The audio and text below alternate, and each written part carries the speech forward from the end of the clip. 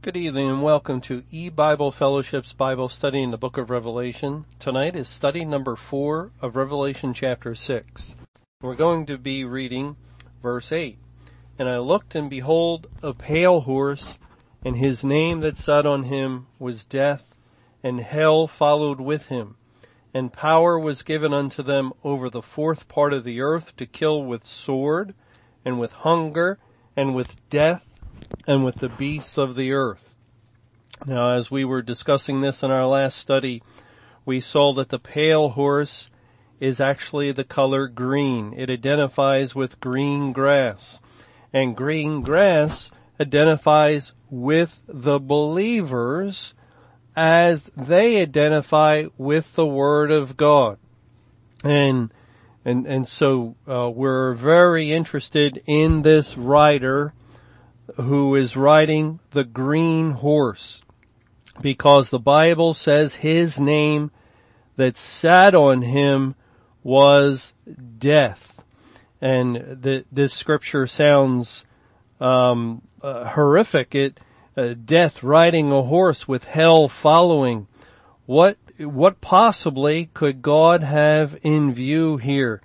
And so we're curious, and we're very interested in finding out what is the Lord talking about. We understood what he was saying with the rider on the white horse as the Lord Jesus going forth with his gospel, conquering, and the rider on the red horse. We understood that was Satan doing battle with Christ, and the rider on the black horse. Well, that had to do with the time of the Great Tribulation, when there's a spiritual famine within the congregations, and yet God commands, hurt not his elect, hurt not the oil and the wine. But the green horse, the pale horse, what could be in view with this rider who is seated on him? And to sit in the Bible means to rule. He's seated on him, and his name is Death, and hell follows with him. We see that death and hell are connected in this verse, and that's significant. Death and hell are not mentioned all that many times together, but they are in a few places.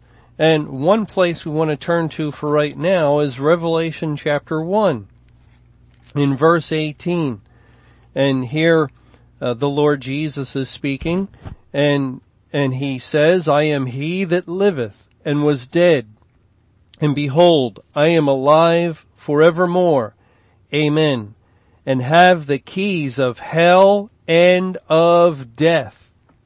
Jesus Christ has the keys of hell and death. And we saw the Lord use these keys, for instance, in Revelation chapter 20.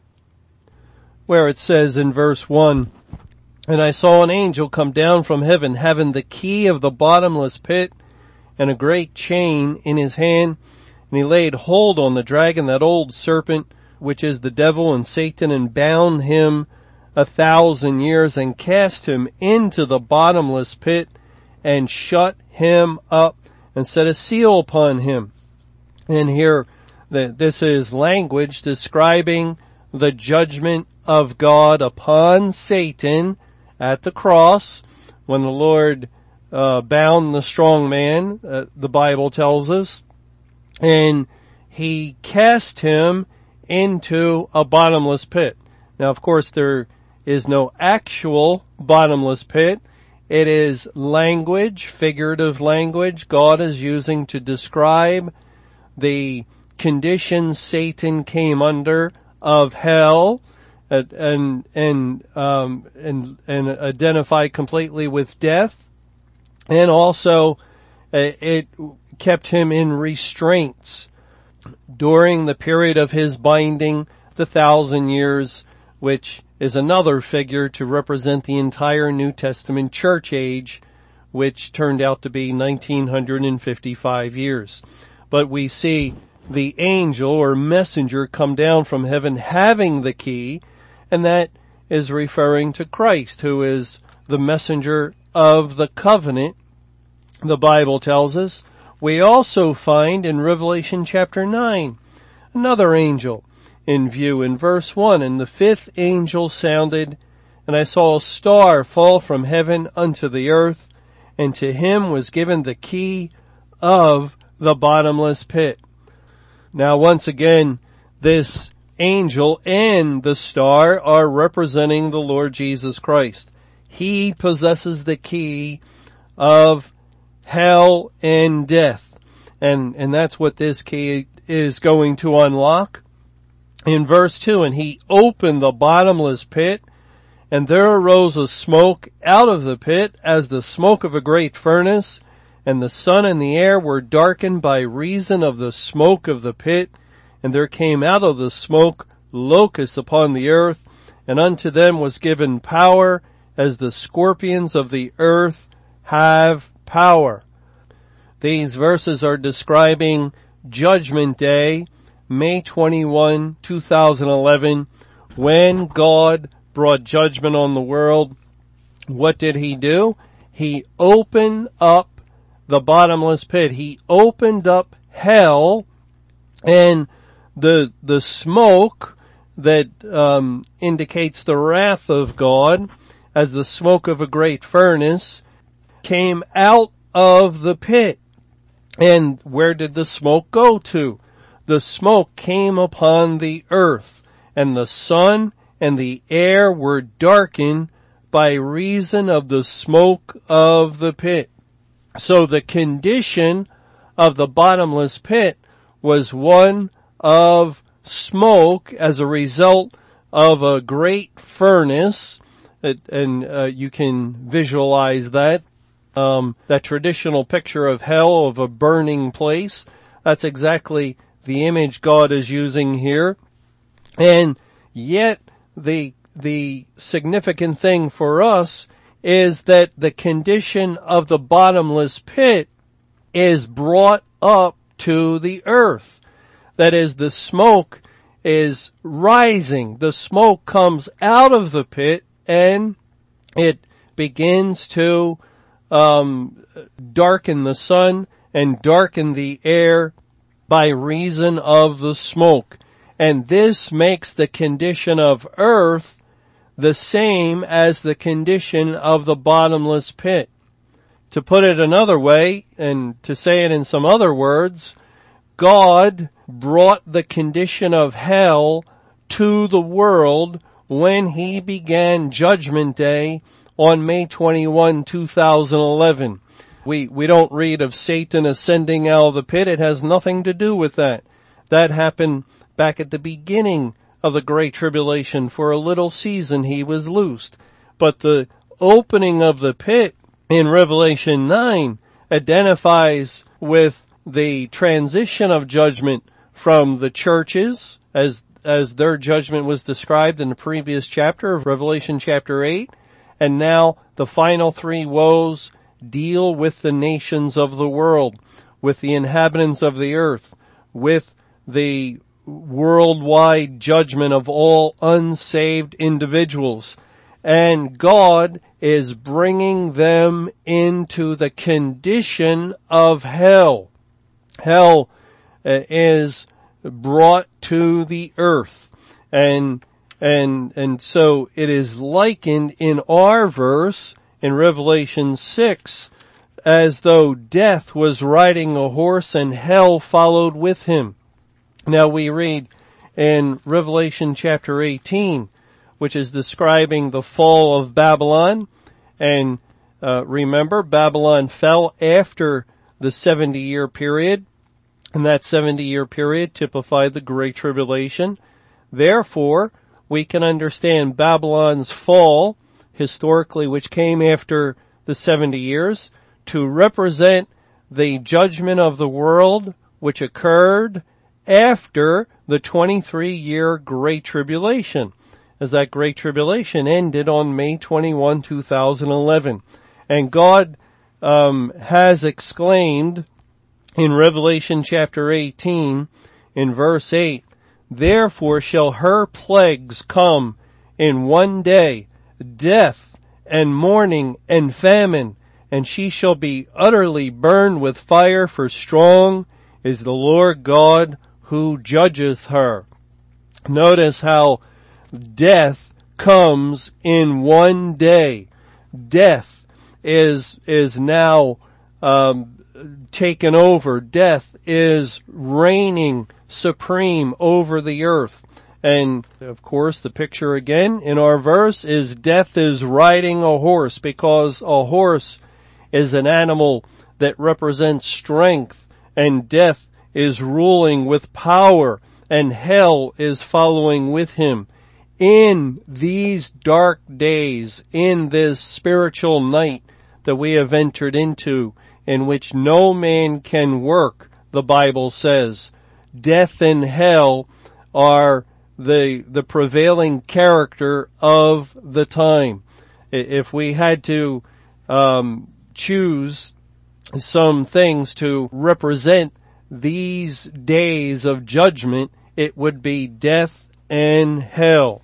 Well, in order for us to better understand the mysterious rider on the green horse, whose name is Death, let's go back to the beginning in Genesis chapter 2 and learn a little bit more about death. And that's how we'll get a very good understanding of the one who is said to have his name as Death. In Genesis chapter 2, God said in verse 16, "And Jehovah God commanded the man, saying, Of every tree of the garden thou mayest freely eat, but of the tree of the knowledge of good and evil thou shalt not eat of it, for in the day that thou eatest thereof thou shalt surely die." And we see right from the beginning that God establishes law. The law of God was given. It was not a big law book. And by the way, the Bible is a law book. It's full of the commandments of God. You really can't separate the laws of the Bible from the Bible. The entire Word of God, the Bible, is really a law book. And yet God didn't give Adam and then Eve the Bible all at once. He didn't give them even 10 commandments. He just gave them one very simple and direct law, very plain for them to understand. There is a tree in the garden, and thou shalt not eat of it. In the day you eat of that tree, you will die. Now, up until this point, death was foreign to this beautiful and wonderful and good creation. Nothing died. Man did not die. The other animals did not die. No, nothing died that God had created. Death was unknown. But here it is stipulated as the consequence, as the punishment for disobedience. And of course we know it wasn't long. Soon after, Adam and Eve disobeyed God, and as a result, mankind died in his soul existence. Adam and Eve died in their souls, and every child born from them, and we've all come from the loins of Adam and Eve. Everyone likewise has been born dead in sin, dead in trespasses and sins as a result of this transgressing, of breaking the law of God. God commanded, "Thou shalt not eat of the tree," and man ate of the tree.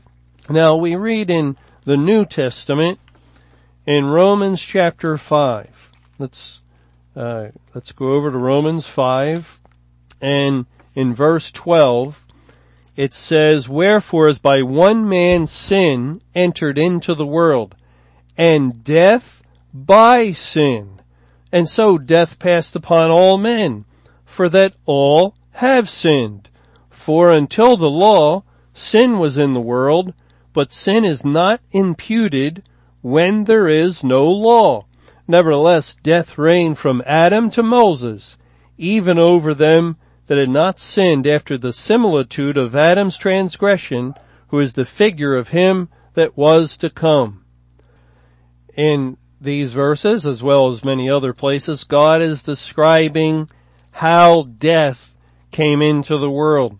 By one man's sin, well, let me read again verse 12. Wherefore, as by one man's sin entered into the world, and death by sin, and so death passed upon all men. Death comes as a result of sin, and death reigned from Adam to Moses. Why does God say that? Well, when Moses was born, and when God had communication with him, he gave him further commandments, further laws of God. He gave Moses the first 5 books of the Bible, and Moses began to write down the written word of God, to record the laws of God. And so many more laws are given, and that creates opportunity for much more sin. And yet from the point of Adam until the point of Moses, when the law of God was expanded and recorded in written form, still death reigned during that time because men were still sinners.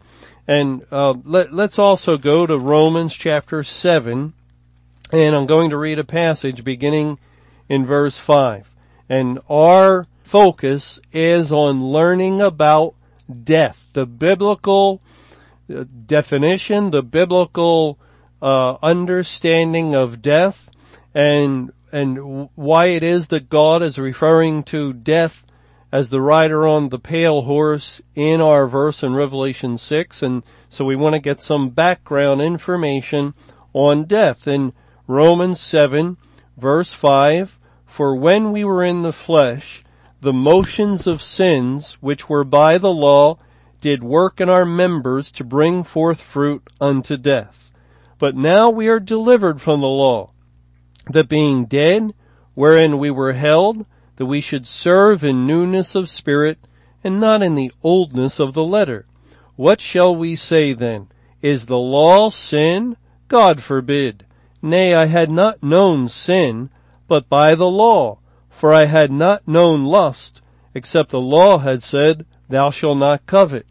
But sin, taking occasion, by the commandment, wrought in me all manner of concupiscence. For without the law sin was dead. For I was alive without the law once. But when the commandment came, sin revived, and I died. And the commandment which was ordained to life, I found to be unto death. For sin, taking occasion by the commandment, deceived me, and by it slew me. Wherefore the law is holy, and the commandment holy, and just, and good. Was then that which is good made death unto me? God forbid. But sin, that it might appear sin, working death in me by that which is good, that sin by the commandment might become exceeding sinful. Now here we do gain some insight into the workings of the law of God. First of all, there is nothing wrong with the law of God. There is no injustice. There is nothing evil in the law that brought about sin and death. It is sin taking occasion by the commandment. But God makes a point of stressing that the commandment is holy and just and good. His word is perfect and pure and right, and there is no blemish. There is nothing wrong with the Bible. There is nothing wrong with the Word of God.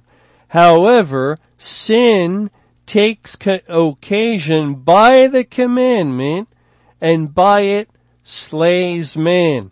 and therefore death enters in, as it says in verse 13, was then that which is good made death unto me? God forbid, but sin, that it might appear sin, working death in me by that which is good.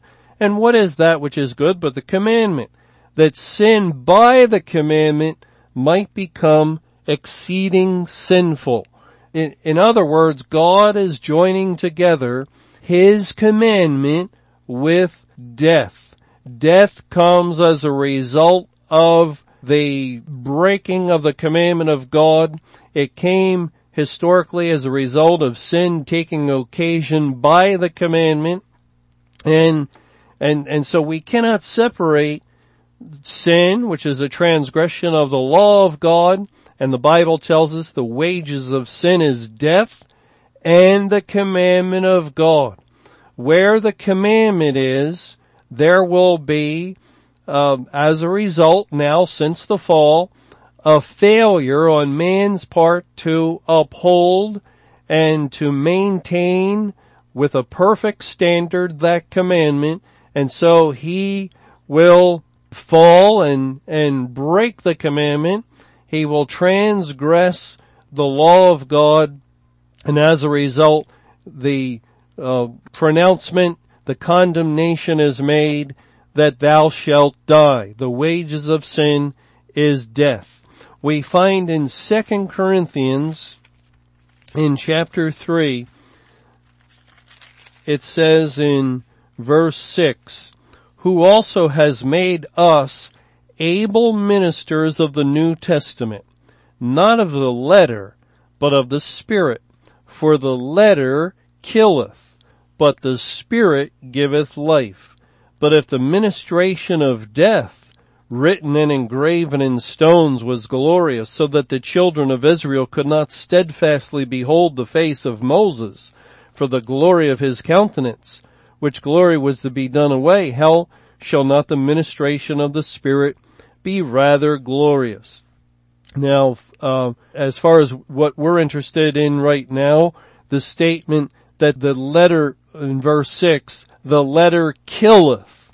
The letter is referring to the written Word of God. The Word of God is the Bible. The Bible kills because the Bible is full of commandments. The Bible is a law book. And when the Bible goes forth, when the law of God is declared or proclaimed or taught in any way, it strikes the listener dead with death because it convinces and convicts the sinner of their sin, and it finds that they are guilty, and the punishment that the Bible immediately pronounces is death. The wages of sin is death. The Bible is a book that brings death, and it's one of the reasons that mankind so fears it, that mankind wants to flee from it, that when the light of the Word of God penetrates into the darkness of the world and it shows man his sin, he wants to run from the light because that light will reveal that he is a sinner, and if he's a sinner, then he is guilty of death. He is deserving of the wrath of God to be destroyed forevermore. And so he flees. He tries to get away in whatever way he can. And some develop other religions to escape. Some pervert the right religion, the Christian religion, in order to escape. Some deny there is a God in order to escape.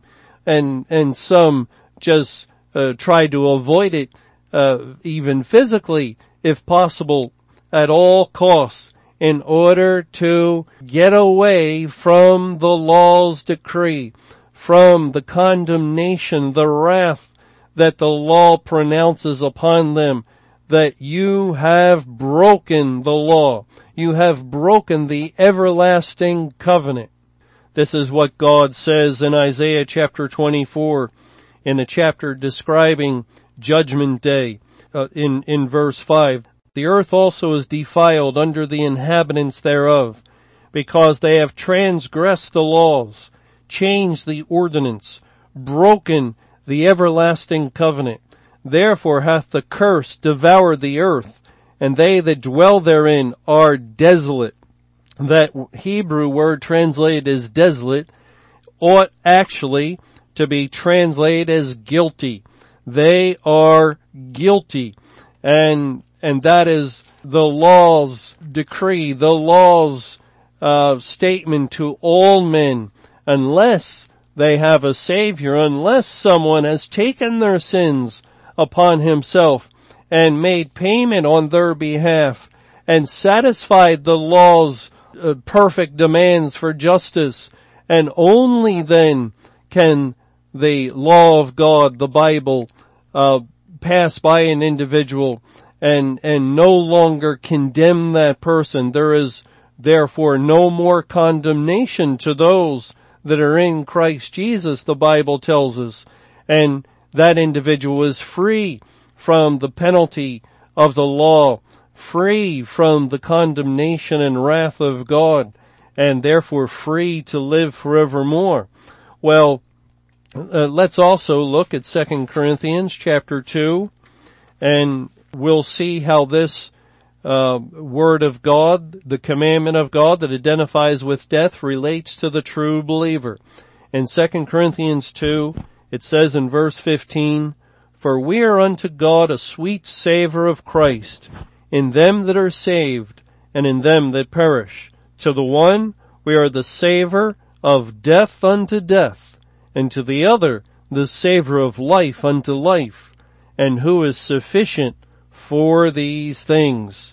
Well, we can see why this is. We are the sweet savour of Christ in them that are saved and in them that perish, because we closely relate to and identify with the Word of Christ, the Bible.